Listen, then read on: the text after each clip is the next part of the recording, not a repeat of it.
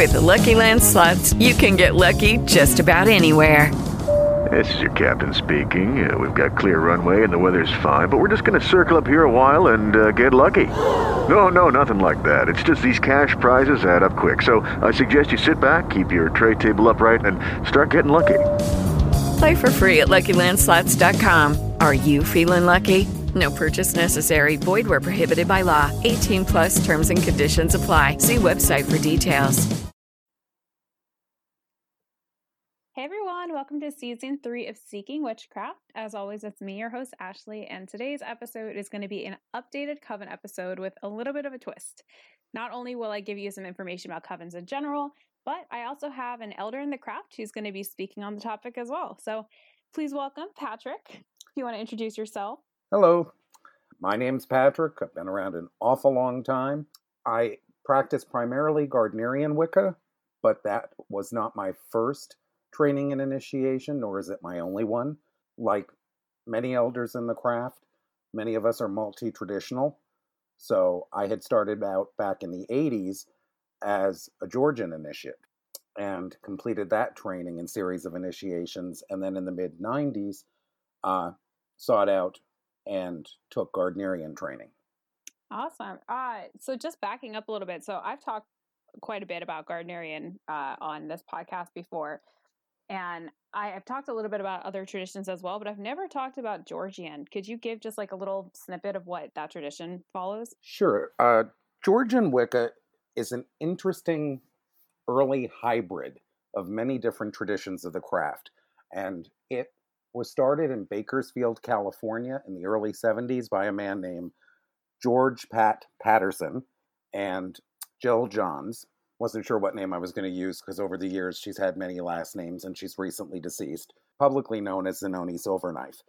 And they follow a basic BTW structure in that there's 3 degrees, a high priest, high priestess, periods of training. But the tradition formed at a very unique time in U.S. craft history in that there were established traditions. There were Gardnerians flourishing over here, Alexandrians were flourishing over here, New England Celtic Traditionalist Witches, NECTW from Gwen Thompson was here, New York Welsh Trad was here, Fairy, Victor and Cora Anderson.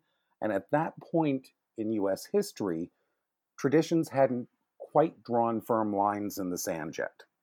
So what I mean by that is that really the only thing people cared about was, were you initiated in what degree, not what tradition? And therefore, people would share with you based on degree. And so what Jelaine did was she took everything that was gifted to her and added it to her practice and added it to her book and got rid of stuff that didn't work and kept stuff that did work. And over the course of 50 years, it became its own thing. There are plenty of Georgians in the US. There are plenty of Georgians in Germany. A lot of the early Georgians were also in the military. And so wherever they got stationed, they took it with them. So that's just a little bit about the Georgians. Awesome. Yeah, I personally do not know a lot about that tradition. So I think that's actually pretty cool. The way that she kind of just meshed things together. Mm-hmm. Made for interesting training and interesting practice, but she made it work. Oh, I can definitely imagine it being a little very interesting at times. So the reason that I had become a Georgian initially, and I was very young, I was 17 when I met Zanoni, was because that's what was available. I met her through friends living locally. And I think that's an important point to note, is that while seekers may be looking for a particular tradition, this is a process. It's not an end game, and the gods like to play chess, and you will often meet people along your path who will take you where you need to go for that point in your life. But up until that point, the very first book I'd ever read was What Witches Do by Stuart Farrar. And I was young enough, and this was pre-internet days, it was pre-Barnes & Noble days. We had a small local bookstore, and so I basically tore the bibliography out of the back and said, start ordering me these books. And most of them were Doreen Valiente, Gerald Gardner, some of the classics of magic like the Key of Solomon and the Magus and this kind of thing. And so when I did actively, start searching and turned 18, this was what I was looking for. So fast forward to the 90s is when it became available to me, and that's when I took initiation and training. And then fast forward to 2020, and here I am. Awesome. That's pretty cool. Yeah, you got started in it a lot younger than I did. Well, kind of. I mean, I was interested in this at a pretty young age, like a small kid, but actually seeking out training was not something I did until my early 20s. Yeah, I mean, it's a very different world now, primarily because of the internet. There's plenty of resources available. It's very easy, even at a young age. Lots of young people get Amazon gift cards, to order books that interest you. So I think people are being exposed at a much younger age, but all because they have an interest and a desire, and the exposure doesn't necessarily mean that a coven is going to take an under the age of 18 and usually not under the age of 21-year-old seeker. Mm-hmm. That's very true. Yeah, so we're definitely going to get into that. So just so listeners know the format of this topic.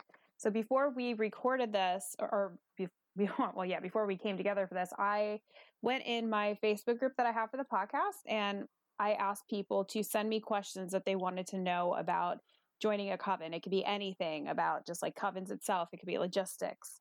So I have a gigantic list of questions. We're going to see how many we can get through that I'm going to be asking, and Patrick and I are going to be answering, and it's going to be a fun episode. Well, I'm happy to answer them, but with the provision that this is what I, as an elder, look for, and I believe that what I look for and the information I'm going to give is pretty standard across multiple traditions and what the majority of the elders are looking for. Obviously, each group and each individual may have their own specifics that they're looking for in a seeker. But, as a generalization, we're all pretty much kind of sort of looking for the same type of person or the same type of attributes. So this is just one man's thoughts. Sure. Yeah. And I mean, whatever I answer on my end, I'm definitely not an elder, but this is all kind of just like what's been my experience of what I've seen. But Truth be told, I'm only using that term because that is the term that I think most of your younger listeners would expect. But here's a little hint. Anybody running around calling themselves an elder, you might want to look at twice. Okay? Little bit ego-based there.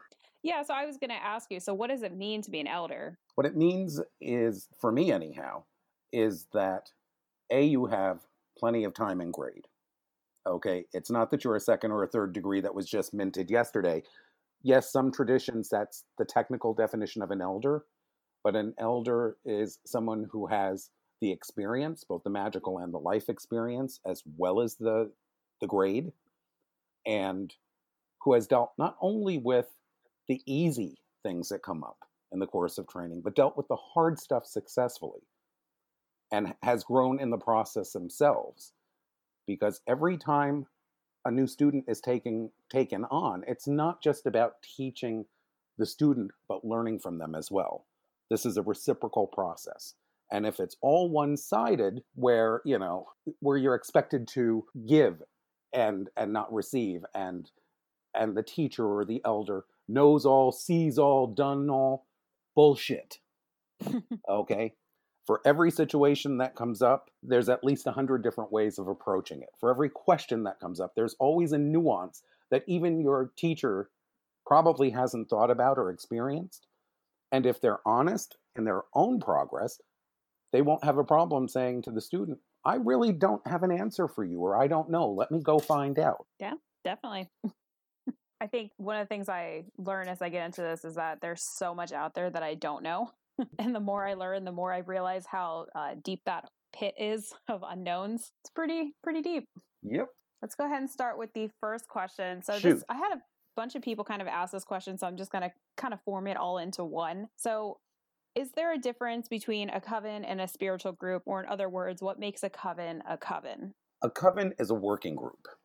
You don't get together and watch movies, even though some coven nights you may choose to do that. A coven is not a meditation group, even though meditation may be part of the work that's being done. A coven is not strictly a ritual mystery group where you put on plays. And a coven most certainly is not a church congregation for the general public. So when you hear the terms priest and priestess or high priest and priestess, they are not ministering to their coven.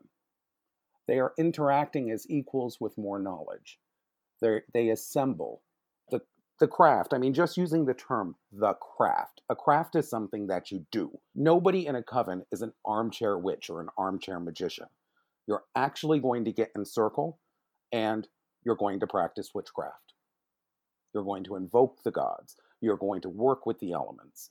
You're going to experience the mysteries. Now, that said, yes, there will be coven meetings set aside specifically for, we're going to explore this topic. Or there'll be non-coven meetings where people will come over to the house to copy the BOS and have conversations. Okay? But a coven is not church. You don't show up every week, every month, major holidays, sing a few choruses of Kumbaya and go home. Okay? This is very much a way of life. The people that are in the coven become as close as your brothers and sisters. And in some respects, the priest and priestess may become as close as your parents, in that they're almost like spiritual parents. And I say almost as because I want to differentiate that your high priest and priestess are not your parents, okay? Do not put them on pedestals and do not interact with them in that way. Everybody in that coven is an adult. Everybody that has come there willingly. You know, this shouldn't be going to church. Oh God, I got to put on my fancy clothes and, do up my hair. And you're not there to impress anyone. In fact, you're there to be your most authentic self, because in order to do this kind of work and in order to open yourself to the mysteries that you will experience, you have to drop all the bullshit away. It's that simple. And in fact, most of us won't have a problem with what I'm about to say. Some will, but for those people that do not know, Gardnerians generally work skyclad in circle, okay? There's a reason for that. And it's not that bullshit you might have read in the Llewellyn book of, it impedes the power. Power can go through time and space and can affect physical change in our physical world, but can't make it outside of your cotton t-shirt. I don't think so, okay? Let's be real about it. That's so true. Yeah. I never thought of phrasing it like that, but yeah. Yeah. I mean, that's the simplicity of it. And you shall be free from slavery. And as a sign that you be really free, you shall be naked in your rights. Noreen Valiente printed that in her version of the charge, and it couldn't be more true. It's scary as shit. And don't let anybody tell you, even if you're a nudist and used to being unclothed around people, a coven situation, especially the first few times, it is scary. And that's where perfect love and perfect trust comes in. You have to trust that you are safe, that these people are going to accept you for who you are. And in time, I think it's a very beautiful experience. It's also a very practical one, because circles, when you're doing magic, gets hot. And all the fancy robes in the world, do you really want to be washing them every time you circle? Because people sweat. You've been in circle. Yeah, I can't tell you how many times I almost caught a sleeve on a candlestick and almost went completely up in flames. The whole Harry Potter, look what I bought on Etsy. I've got this $300 beautiful robe. One spark, baby, and that's gone. You'll more appreciate the skyclad traditions. Yeah, that's definitely true. I have like a fancy ritual dress that I own, but you know what? Like, sometimes you just don't feel like being covered in polyester. Mm-hmm. It gets really, really hot in circle, and things happen. Yep, absolutely. So I agree with everything that Patrick said. And there's one thing I said in my first episode about what it's like to join a coven, or what being in a coven is about. And I want to reiterate it for this, because even though it's been a little over a year since I said that, I still feel the same. My biggest thing with covens, when I want to explain it, is it's like joining a spiritual family. And Patrick makes a good point that, you do have an HP, you do have an HPS. You're not necessarily putting them on a pedestal, but it is still like a family. Your coven brothers and sisters become very, very close to you. At least, hopefully that happens. And if not, that means that you might not be the right fit for that coven. And that's not a problem, because not everybody is going to fit into every single coven. Absolutely. Absolutely. Yes. That leads to another question that I had somebody send in about, so what happens if there's not a coven around for, I don't know, hours, but there's one somewhat close to you and you really love witchcraft or you really want to get involved in Wicca and you go there and you just love it so much, but the people there, you don't get along with them. Should you just suck it up or just go solitary, or what should you do? Absolutely never suck it up. Okay? If that group that's close is the wrong group of people, then you should not be with that group of people. And this notion that, Wicca is so big and grown up and so widespread that, oh my God, 2 hours? People have taken airplanes for training. Yes, they have. People, one of my coven members, the furthest out, drives 3.5 hours in one direction once a month to come to Circle. My HP and HBS drive almost 3 hours one way to have coven. And this isn't an issue of, back in my day, we walked on our knees up hills, in the snow. It's not that at all. It's that the fantasy of what you'd like versus the reality of what is there. People may be fully ready to do it, but their life circumstances don't allow for that kind of travel. Then in that case, you're better off trying to develop somewhat, at least the most basic of outer practices on your own than to be with the wrong group. So there are plenty of good books out there that give ideas for celebrating the Sabbats by yourself, or to hold a full moon rite by yourself. And there's plenty of wonderful magical training books out there so that you could begin some semblance of self-training in reliable magical technique. And by that, I'm not talking about the crap that you'll find, again, the heretic I am, Llewellyn. Llewellyn has been around a long time. They publish a lot of great occult books. They publish a lot of mediocre occult books. But then you have books that have been on the market for decades. For example, Franz Barden's Initiation into Hermetics. You will not get better than that classic of magic that's designed for self-training. So, there are plenty of really good things out there, and if a seeker can't find a group that's close, or it's the wrong group that's close, there are plenty of options for them to begin to explore a magical development, magical spiritual path without breaking the bank, hours of traveling, or being with the wrong people. And I cannot stress enough, being with the wrong people just for the sake of being with people is a big mistake. Yes, it is. And, I see a lot of times people talk about or ask, especially on the Gardnerian Seeker page, the Facebook group, they say, well, how far is too far to travel? And, as Patrick said, there's been people who've taken airplanes to travel for coven meetings. But I think the answer for that is it really depends on how far it is for you.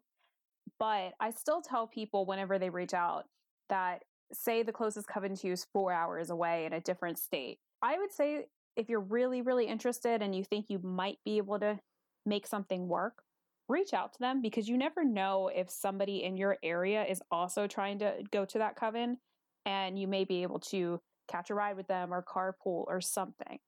I know that's what happened with my HP and HBS, actually. They lived hours away from the Covenstead and didn't know each other, met up with each other to travel to Coven together. And, years later, they are now an HP and HBS in the Gardnerian tradition. It's not as uncommon as people think it is. Then another thing that somebody asked is, say that there's nothing around, like absolutely actually nothing around, and they don't have the means to find a coven or go to one that's, I don't know, maybe hours away. Maybe it's a transportation problem or whatever it is. Do you recommend for people to form their own coven, and how they should do that? I do not. Okay. And this is part of a bigger conversation. The bigger conversation, which really isn't necessarily appropriate for this podcast, is what is Wicca? Okay. Now, in the United States, Wicca has a very broad definition, but that's kind of limited to the United States. Outside of the United States, Wicca is one of two things. You're either a Gardnerian initiate or an Alexandrian initiate. And so for you to say, I'm Wiccan and I'm starting a coven, guess what? You will interact with people online who will tell you point blank, as much as it will hurt your feelings, no, you are not, and you have no business doing that. And I actually agree with that perspective. And I'll tell you why I agree with that perspective. Because especially when you're first going through initial training, this is one of the biggest benefits of a coven, is stopping self-delusion. And, you know, the Jews have a saying about people who study Kabbalah, that the person who studied Kabbalah alone goes insane, all right? And I won't necessarily say that's the same for the craft. It's not. But there's a lot of pitfalls along the path. And, you know, if your only experience to date has come out of a book, then the idea of setting up a coven per se, how does that work? How do you guide others when you yourself are still at the very beginning of your journey of seeking? What is that coven going to do? How is it going to operate? You know, it's honestly, there's just so many problems. Now, if people wanted to get together as a group of friends that were all in the same boat and say, well, why don't we sit down and celebrate, say, Beltane? Cool, absolutely. Because then you can sit down, do the research together, look into aspects of writing rituals, look at many of the printed versions that are available, do research into the holiday, and put together something that's meaningful for those individuals that are going to participate. And even if they do that for every single Sabbath, but they approach it as this is a one-off, I think what will happen in time is that those people will grow together. And in time, somebody in that group is bound to run into a more established group and things can happen. You know, it's also kind of signaling to the universe that we're ready to be serious about this. So there's two questions that I want to ask that kind of come up with that. So what would be your view on that with people who may not be looking at this from a Wiccan perspective, but may just want to practice witchcraft or work with the elements? Again, there's a lot of really valuable resources. And if you wanted to start a meditation group, go for it. But a meditation group isn't a coven. And even though you mentioned the elements, the reason that I say a meditation group is that there are plenty of group meditations and Eastern Tattva work where you can explore individually or as a group the elements. If you really want some life-changing experiences as a group, and there's a group of close-knit people, the book Mind Games, again, been around for decades. It's not magical per se. It is more a psycho-spiritual, transformational kind of group workings, but it's definitely a book that I would look at. It was written by masters in Houston called Mind Games, and those can be incredibly transformative. Awesome. So I will put the name of that book in the description for this episode for anybody who's interested in looking into that. The other question that I had from the original statement, so you mentioned a more established group. So what about covens that appear, like they do follow a tradition, but they appear to be just starting out and they're brand new, or, you know, maybe a coven like that only has an HP or they only have an HPS. Do you think that people should be wary of that? No, absolutely not. And the reason for that is because the whole process that most of us refer to as hiving, when a new second or third goes out and starts a group, either alone or in partnership, it's not like you're leaving home and never having contact with your parents again, okay? There's always a priest, a priestess, an elder, a friend who has been running a group for a while to give guidance, to give suggestions. That's not to say that covens meddle in other covens' business. They don't. Each is a totally autonomous unit.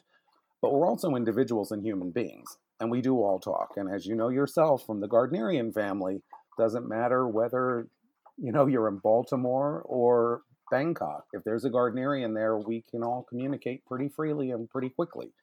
So there's always backup. Yeah, that's my opinion on it too. The other thing I want to mention about this is that, you know, there are covens who are brand new and just starting out, and sometimes they only do have one coven leader, whether that be a high priest or a high priestess. I think if you're in a situation where you're joining a group like that and they ask you, hey, can you help, you know, step up and we don't have an acting high priestess or an acting person to lead this part of the ritual. Would you mind practicing that? I don't think you should run at that. Oh, I think, absolutely not. yeah, Because, I think that's more common than people realize as well in yeah, traditions, because as much as it'd be nice that every coven has a high priest and a high priestess, and let's say they're married and this and that, it doesn't always work out like that more often than not. the coven hierarchical structure in that respect is probably as diverse as mundane families. You will have single mother families, you will have single father families, you will have a mother and a father, you will have two fathers and some, you will have two mothers and some. That's just, the coven reflecting real life. And it works. And if that's the coven that you find yourself drawn to, that's where you need to be. Yep. And that goes into, so somebody asked me, is there diversity in covens? And the answer is absolutely. Oh, hell yeah. Absolutely. No two covens are the same. And as Patrick said, covens are autonomous, meaning they operate on their own rules of what they establish within the group. Like one coven can't tell another coven what to do or how to run their group. Nope, not at all. Now, here's an important thing to point out as well.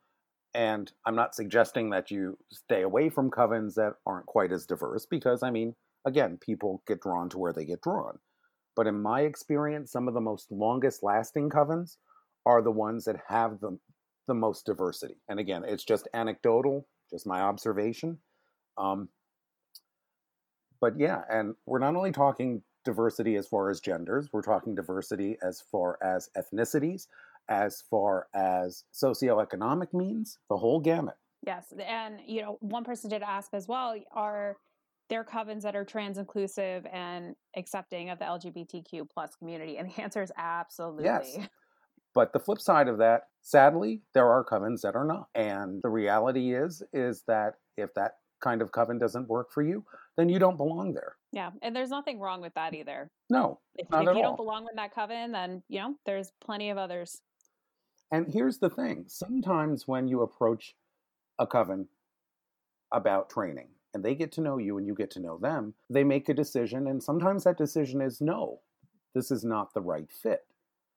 But that said, I know very few priests and priestesses that won't say, I don't think you're a good fit for our group, but I do know this group over here. Would you mind if I introduced you? Very few are just going to leave a seeker totally hanging if they are a legitimate seeker, they're not a troublemaker, their heart is in the right place, they have the maturity. People want to see people succeed. It's not about keeping people down. So all because you're not a good fit for one doesn't mean you won't be a good fit for the other. And priests and priestesses with any amount of experience recognize that. Yeah. And, that's something that I think a lot of people don't talk about very often, is that getting rejected from a coven. And it happens. And it happens often. Well, kind of, depending on how long somebody goes through a training. And it's really unfortunate for everybody involved, because nobody wants to hurt each other's feelings. But it's very true. Sometimes the coven that you're with is just not the great fit for you. And that doesn't mean that you're not a good witch. It just means that the people that you're working with, you don't mesh. And you know what, if that's the case, they see that, then you'd be better off in a different coven anyway, that is more attuned to yourself and your own personality. Yeah. Now, that said, a good coven will challenge you. So it's not always about your comfort. You can't grow if you're kept in a safe little box. So again, experienced coven leaders will challenge you. As you mentioned a few minutes ago, early on they may say, even if they do have a priest and priestess, you're up tonight. We want you to invoke the quarters. And you may never have done it, didn't see it coming, but if they didn't think you could do it, they wouldn't ask it. Oof, yeah. Covens will definitely challenge you, both when you're actually initiated into the coven and well before that as well. Oh, yeah. That is definitely a thing. And I remember having to tell myself quite often as I was going through my training of like, okay, well, I'm not going to grow if I'm not a little uncomfortable. But I do want to stress that when we're talking about comfortability and being uncomfortable, we're not talking about compromising situations. No, not at all. Yeah, not at all. We're not talking about sexual. We're talking more along the lines of nothing. You feel put on the spot or embarrassed a little bit or wondering, is everybody going to be looking at me? What happens if I fuck up the words? Or, what happens if the energy doesn't come, that's the growing and challenging. Not that, oh shit, they've asked you to do something that you know is wrong. Yeah. And honestly, don't worry about fucking up the words. I don't think there's a single person out there that has never fucked up one thing in ritual ever. Would you like me to digress for a little bit and tell you a little bit of a funny story from years ago? Oh, absolutely. Yeah, go for it. Our group, like many groups, pre-circle, we're getting ready, we're setting up, we're laughing and everything else. But when it comes time to begin ritual work, it's all business and serious. And one time, our high priestess knelt in front of the altar and picked up her athame and was getting ready to consecrate the water and cut the loudest, stinkiest, juiciest fart you ever heard. It took a half an hour for us to stop rolling on the floor with laughter. She was a little embarrassed, and once the smoke cleared, no pun intended, we recomposed and got on with the rite. Those kind of things happen, and you roll with it. So trust me, saying the occasional wrong word is not life-shattering. Yeah, it happens. We're all human. Yep. For which is what we're human. Yep. So going a little bit now into talking about, I don't know, approaching covens from a logistics standpoint. Do covens always look for beginners, or are they generally looking for somebody who's maybe read a little bit of like some stuff online or read some books? And if they are not looking for beginners, what can somebody do to get to the point where they would be considered for application? Well, here's the thing. There's no general answer to that because each coven's composition is totally different. So those qualities of experience level are different from group to group, okay? We have initiates in our coven that were from another coven, for example. And because each coven is autonomous, say a first degree in our coven may have a different knowledge base than a first degree in your coven. And so sometimes there's some bringing up to speed. Some people like people that have just read a couple books and are totally, that blank slate kind of thing. I think that's unrealistic. It'd be great if we all had a blank canvas on which to paint. All right? We're human beings. We're not canvas. And we come with all sorts of levels of knowledge, experience, hopes, dreams. So it's really hard to say. But I think that most groups aren't really too concerned with the knowledge and experience you're going to bring to the group so much as the honesty and integrity and the true desire to learn. Yeah. I will say I was one of those who came into a coven setting with not a lot of knowledge. I had barely read Scott Cunningham at the time when I started my group. And after finding out that I was accepted to get into the training of my group, I very quickly finished reading it. So I had something to base my experience off of. I will say, from my opinion, I don't think it's necessarily bad if you don't have as much knowledge as you think that you should. I think people can be pretty hard on themselves with that. But the reason I say that is because, I'm kind of going off the opposite of what you said, Patrick. You kind of go into this as a blank slate and there's a lot to learn and it's not as much unlearning per se. And I can see that perspective. Yeah, so that was the case for me. I mean, that being said, I did come from a Catholic background, so there's a little bit of unlearning with that, but I had been removed from the church for quite a bit of time, so not that much. But, and also, as Patrick was saying, it really depends on the coven. Not all covens are the same. Some want you to have a lot of understanding and an experience and this and that. And others just, if you are sincere and willing and want to put in the time and work, then they're willing to work with you. Yep. So as I mentioned, the time of the work, I had one person ask about how important is attendance and, what if they have kids or they have a busy job and they can only make it sometimes. There are times where maybe children are welcome to come into the training. I think there's a lot of opinions on this. Okay. I definitely have mine. Yes. I will say that opinions. I will say that attendance is extraordinarily important. And I was really dedicated when I was a seeker. I remember, I think my third meeting we ever had, and we met every other week. So we met quite often. Not all covens meet every other week. Some meet once a month.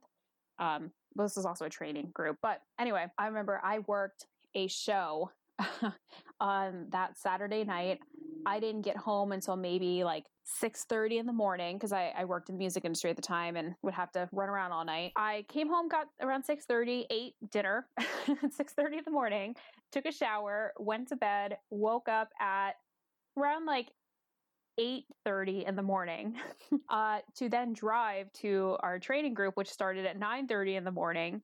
And my hair was still wet from the night before, but I was there. I was like less than 2 hours of sleep pretty much. And I was ready to go. I mean, I was extraordinarily tired, but I made it through that day. And, you know, there was only one Coven, or no, I'm sorry, there's only two Coven meeting or training group meetings I ever missed. And the one was when I was taking the GRE because that was the only day that they had available. And the other was because I was at a music festival on a cruise that just happened to fall during that weekend.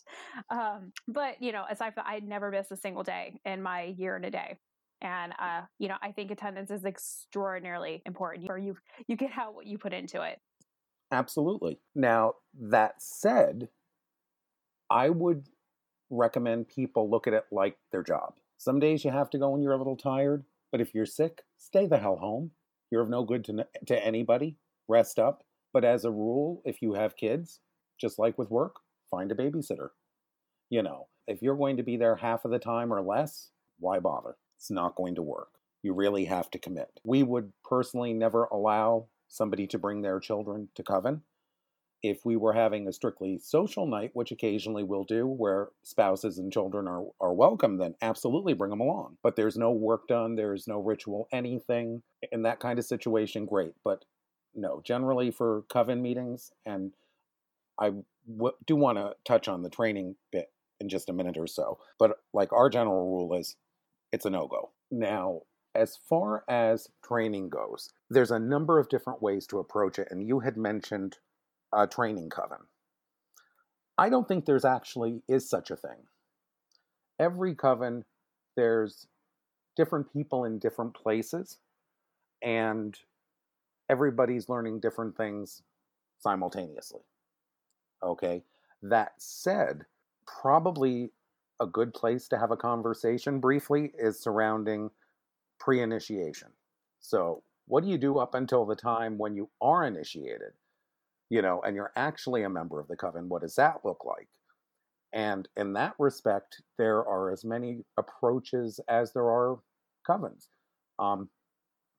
You mentioned an outer court. Some run a year and a day outer court. And when we first started our group 25 years ago, we did as well. And after that, we said never again. We were not wasting our time, energy, or resources on that nonsense. Okay. The way we had ours set up, which is not uncommon, is that there's a syllabus and there's a certain amount of reading to do and a book list and discussion and possibly assignments, either written or things along the lines of a dream journal or meditation journal. And when people get together, there may be generic outer court Sabbats that get done or full moons.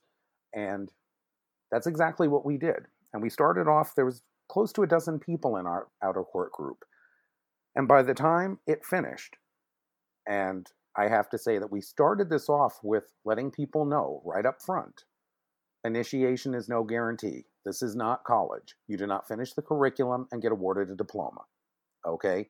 It's its own thing. And when it's done, it's been great. It's over with. And, you know, then we will make a decision if we're going to approach people. And out of that dozen people, there were only two that we considered.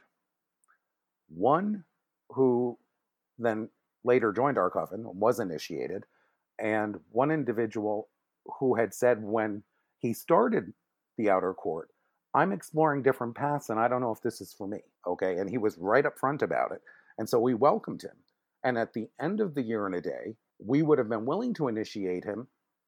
And he said, I really don't think it is. I've had a great time. You guys are wonderful people. I've learned a lot, but it still doesn't feel right. And we sent him off with our blessing, you know. And I think that it's important for seekers to understand that some groups may run it like that. Some groups may do a structured outer court year and a day, and they simply will not admit you to that training period unless they've already made a decision that you probably got the qualities they're looking for. And they're really going to use that year and a day more to evaluate you as an individual and how far along you are on the journey and who you really are than they're so much concerned about whether you've read a certain book or written a certain paper. Our group, and there's only a handful of us that do it this way, we do not have an outer court. You're either in or out. That said, when we're approached by people, we do give them some stuff to do, but we will take as long as it takes to really get to know them. So a year and a day does not come into play in any way, shape, or form with how Starfire Coven is run, for example. We have initiated people at the 6-month mark. We've told people at the 2-year mark, I'm not so sure this is a good thing to continue. So each group is different, and I think it's important that the seeker be clear up front and don't hesitate to ask the priest or priestess, or in some cases, it's not the priest or priestess of the coven that's running the outer court. It could be a couple of second degrees. That is part of their training and preparation for forming their own group, are running a training group under their priest and priestess's guidance. Don't be afraid to ask what the expectations are if they haven't been made crystal clear to you. Yeah, I agree with everything Patrick just said. And one thing I do want to add to it is that a lot of people, as you mentioned, this isn't a graduation. Like at the end of this, you're not getting a diploma. With my group, I will say we totally joked about that because I had just recently finished grad school and did go through an actual real graduation. So it just kind of lined up like that, but it's not. And I think a lot of people don't consider that it's a two-way street. It's not that you're there to learn. I mean, you are there to learn about the tradition. You're there to learn the people. But you have to remember they're also there to learn about you. And I think that gets lost on a lot of seekers when they're going through this because it's a lot of your own personal spiritual growth. And people don't consider, wait a second, like, will I feel comfortable in this situation with these people until they're a little bit late in their training, which is fine. I mean, as long as you have that realization come up eventually that you need to know if you're willing to be spiritually vulnerable with other people. But I think that's an important thing to keep in mind while going through this. Another thing is for the seeker to really be honest with themselves and ask why they're doing this and what their expectation is in joining a group. Again, different covens operate from different perspectives, even within the same tradition. For us, how we operate is that people get brought in, they get initiated. We have coven members that are still in our coven 7 years on. No indication that they're going to hive, even though they perfectly could and have the authority to, because we're building a working group. And the approach is at some point, people will hopefully want to hive off and start their own group. But that's not you must do this. It's not a year and a day you're first, year and a day you're second, year and a day you're third, get out. And if it is, and that's the approach, it's not for me to judge another group, but to me, that's just a little weird. It sounds like a diploma mill kind of equivalent to the craft. But that said, like I said, some of the people in our group, we find ourselves joking around metaphorically, like, get out of my basement, get a job. It's time to leave home. We know you're safe here. Get out. So, time to hop on your broomstick and make your own coven. Yeah. So I want to be respectful of your time, but I have just a couple more questions I want to ask that I think people were really adamant about wanting to know. One of the big things is, it's no secret that people drink wine during religious services, and that includes in a coven meeting. If somebody is a recovering alcoholic, do you think that they should just completely avoid even looking into a coven that is very upfront about the fact that they might drink wine? Or do you think it'd be rude though for them? Like, no, I don't think it's rude, but I think people have this fear that they're going to be like, oh, I'm the newcomer and I'm telling these people what to do. And that's to put their wine away. Here's the thing. If somebody came into our group and said, put the wine away, we'd say, there's the door. Don't let it hit you, But this goes back to when you're first meeting with people. Be honest and upfront. I'm in recovery.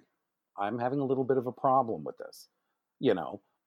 Nobody's going to require you to drink wine. In fact, most covens will do the same kind of a thing that you will find in generic pagan get-togethers, which is if a cup with wine is passed to you, it's identified that there's wine in it.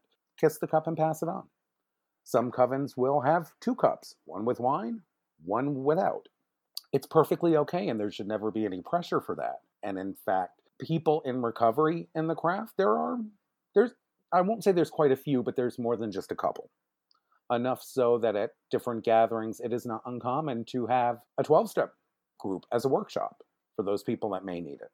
We don't leave who we are at the door. And that brings us back around to the beginning when I said, we work skyclad for a reason, because you're showing us your true self. And if that's part of your journey and that's part of your struggle, any decent coven will recognize that and honor that. Conversely, the seeker should do the same.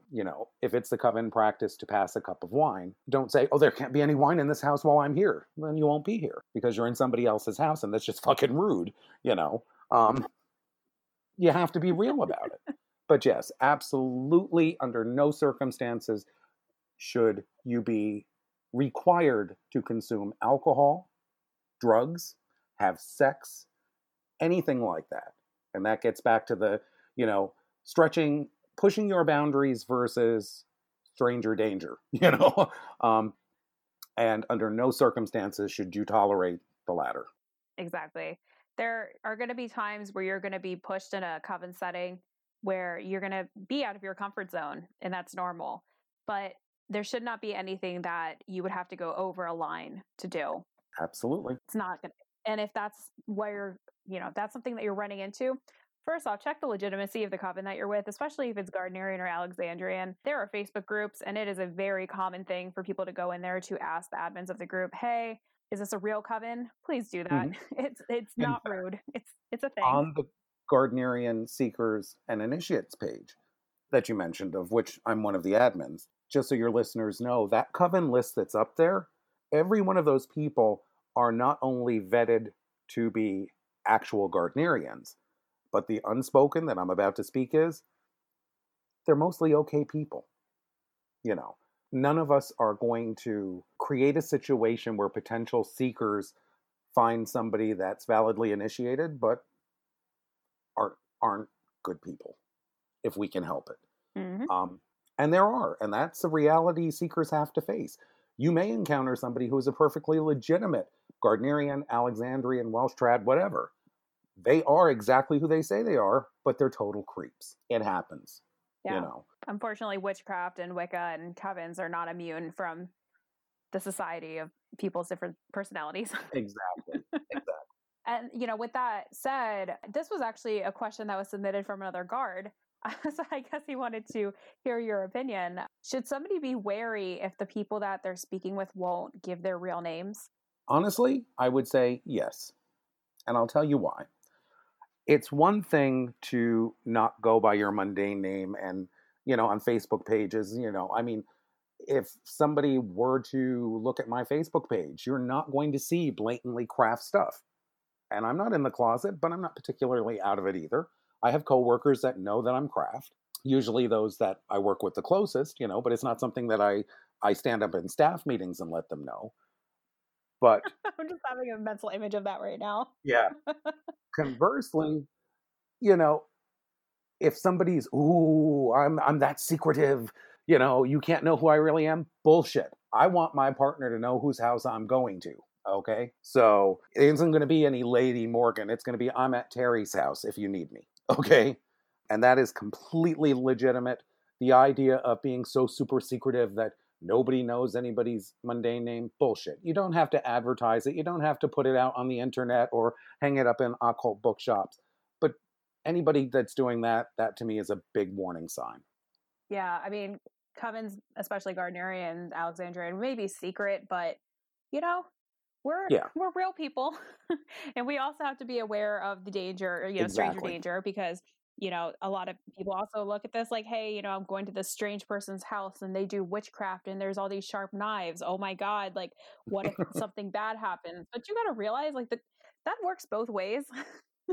When you are, and the reality is, most people, when contact is first had with a seeker, are not going to invite them to their homes. They'll have a conversation online to start or on the telephone to start, and then it progresses. Well, let's meet at Starbucks at this address and have coffee, and maybe that'll happen a couple of different times, each time with a few more Coven members being in attendance before you're actually invited to somebody's home, you know. And understand this, just like you're feeling them out and checking out the potential group, they're doing the same for you. If you have a Facebook page, trust that they are going to look for it. Trust that they are going to be Googling your name. Okay? Nobody's going to run a background check on you. But yeah, if they pop your name and your town into Google and it comes up you've been arrested 6 times, you know, don't be surprised when the response you get is a non-response. Yeah, exactly. All right, Patrick. So we're coming towards the end. So I have one question that I want to ask you. Actually, it's kind of 2 questions in one, but it's something I ask everybody at the end. But I'm going to add just a special option to that because we are talking about covens. So the first part of this question is, if somebody was looking to join into a coven, is there anything that you would recommend for them to do aside from read? Anything you'd want to see? And the second part of this question is, what's one piece of advice that you can give somebody who's just starting out, maybe not even looking for covens yet, but just a brand new person getting involved in witchcraft or Wicca? Same answer for both parts of that question. Don't be a dick. Okay? Oh my gosh, true. Whether you're getting to know people, whether you're approaching somebody for training, whether you just want a little bit more information, be a decent person, you know. Don't send weird emails out of the blue, you know, don't just walk up to people if they're, you know, be attentive. If somebody looks like they don't want to be bothered at a public gathering, don't bother them. Give them their space, and when they look like there's time, you know, be respectful, and the same as you would in just everyday ordinary life. And you know, if you take that approach, you'll get that kind of a response. Yeah, very well said. And also, don't expect handouts. Don't demand for witchcraft. Oh, hell no. I've seen a lot of emails come in of people saying like, "Oh, make me this," and I'm like, "Well, hello, my name's Ashley." Like, it's quite astounding how people reach out to people for We coven had witchcraft. a long discussion earlier in the week just about this topic, and that's a whole show in and of itself, I'm sure. Things not to do when approaching a coven for training. Step 1, demand. Yeah. We don't care about your grandmother's stories, you know. No, we don't have finances that you can regulate for us. No, we don't care that you self-initiated at 12 and considered yourself a 3rd-degree high priestess at 14 because of Uncle Ray's big blue book of Wicca. You're not impressing anybody. In fact, you're doing just the opposite. It's better to walk up to somebody like Ashley said. Hi, I'm Ashley. Do you have a few minutes to talk? Or if you're responding on the Seekers and Initiates group, let your email just show a little bit of you, but a little bit of respect. Hi, my name is Patrick. You know, I saw that you were in my area on the Guard Seeker and Initiates group. I was wondering if maybe there's a time when we could talk on the phone or possibly get together since you're local and have a conversation, because I'm interested in learning about the craft. And here's a little bit about me. You know, just give them an honest little taste without giving your whole life story. It's quite amazing how much a little bit of common decency will get you, especially in witchcraft and Wicca. All right. So thank you, Patrick, so much for coming on. You mentioned that people can see you as an admin in the Seeker page, yes, correct? They can. Yeah. I believe there's 49 of us from all over the world. And we're all very, very different personalities, and we balance each other out in our approach. So 49 different admins? Oh my God. I didn't realize there were that many. Yep. Yikes. It's actually down by a few. But it's a group that's got 3,600 people in it from all over the world. True. And there may be people asking questions about areas where the bulk of us may not know. And, you know, we need an admin from that particular part of Europe. Or maybe what they're asking looks almost unintelligible on the group because English is their second language. And so somebody else who, you know, speaks a few other languages fluently may be able to reach out to them back channel and say, hey, you know, this didn't quite make sense.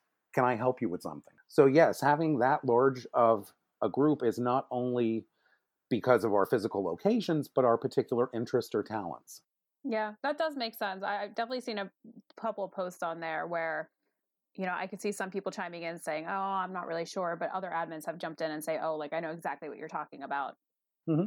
And as mentioned before, if you're ever interested in a Gardnerian Coven, and the same goes for Alexandrian as well, you can join either the Facebook group. So the Gardnerian Facebook group is Gardnerian Wicca Seekers and Initiates.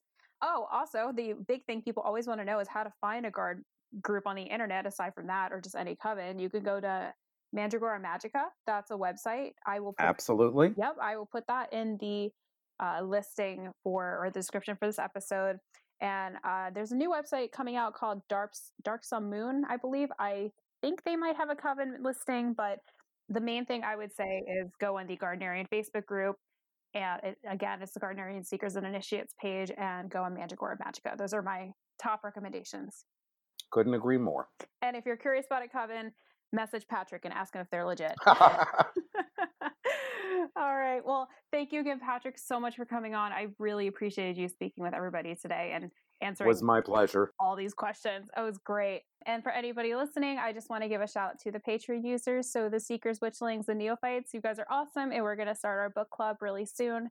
So if you haven't voted for which book you want to read yet, I definitely recommend you do that. And yeah, so you guys can find me on Facebook on Seeking Witchcraft Podcast. I have a Facebook group called Witches Seeking Witchcraft, on Twitter at Seek Witchcraft, or Instagram at Seeking Witchcraft. So tons of different ways to get in contact with me. All right. Well, I hope everybody has a great night, and I'll talk to you later. Bye. Judy was boring. Hello. Then Judy discovered ChumbaCasino.com. It's my little escape. Now Judy's the life of the party. Oh, baby, mama's bringing home the bacon. Whoa, take it easy, Judy. The Chumba life is for everybody. So go to ChumbaCasino.com and play over 100 casino-style games. Join today and play for free for your chance to redeem some serious prizes. ChumbaCasino.com. No purchase necessary. Void where prohibited by law. 18+ terms and conditions apply. See website for details.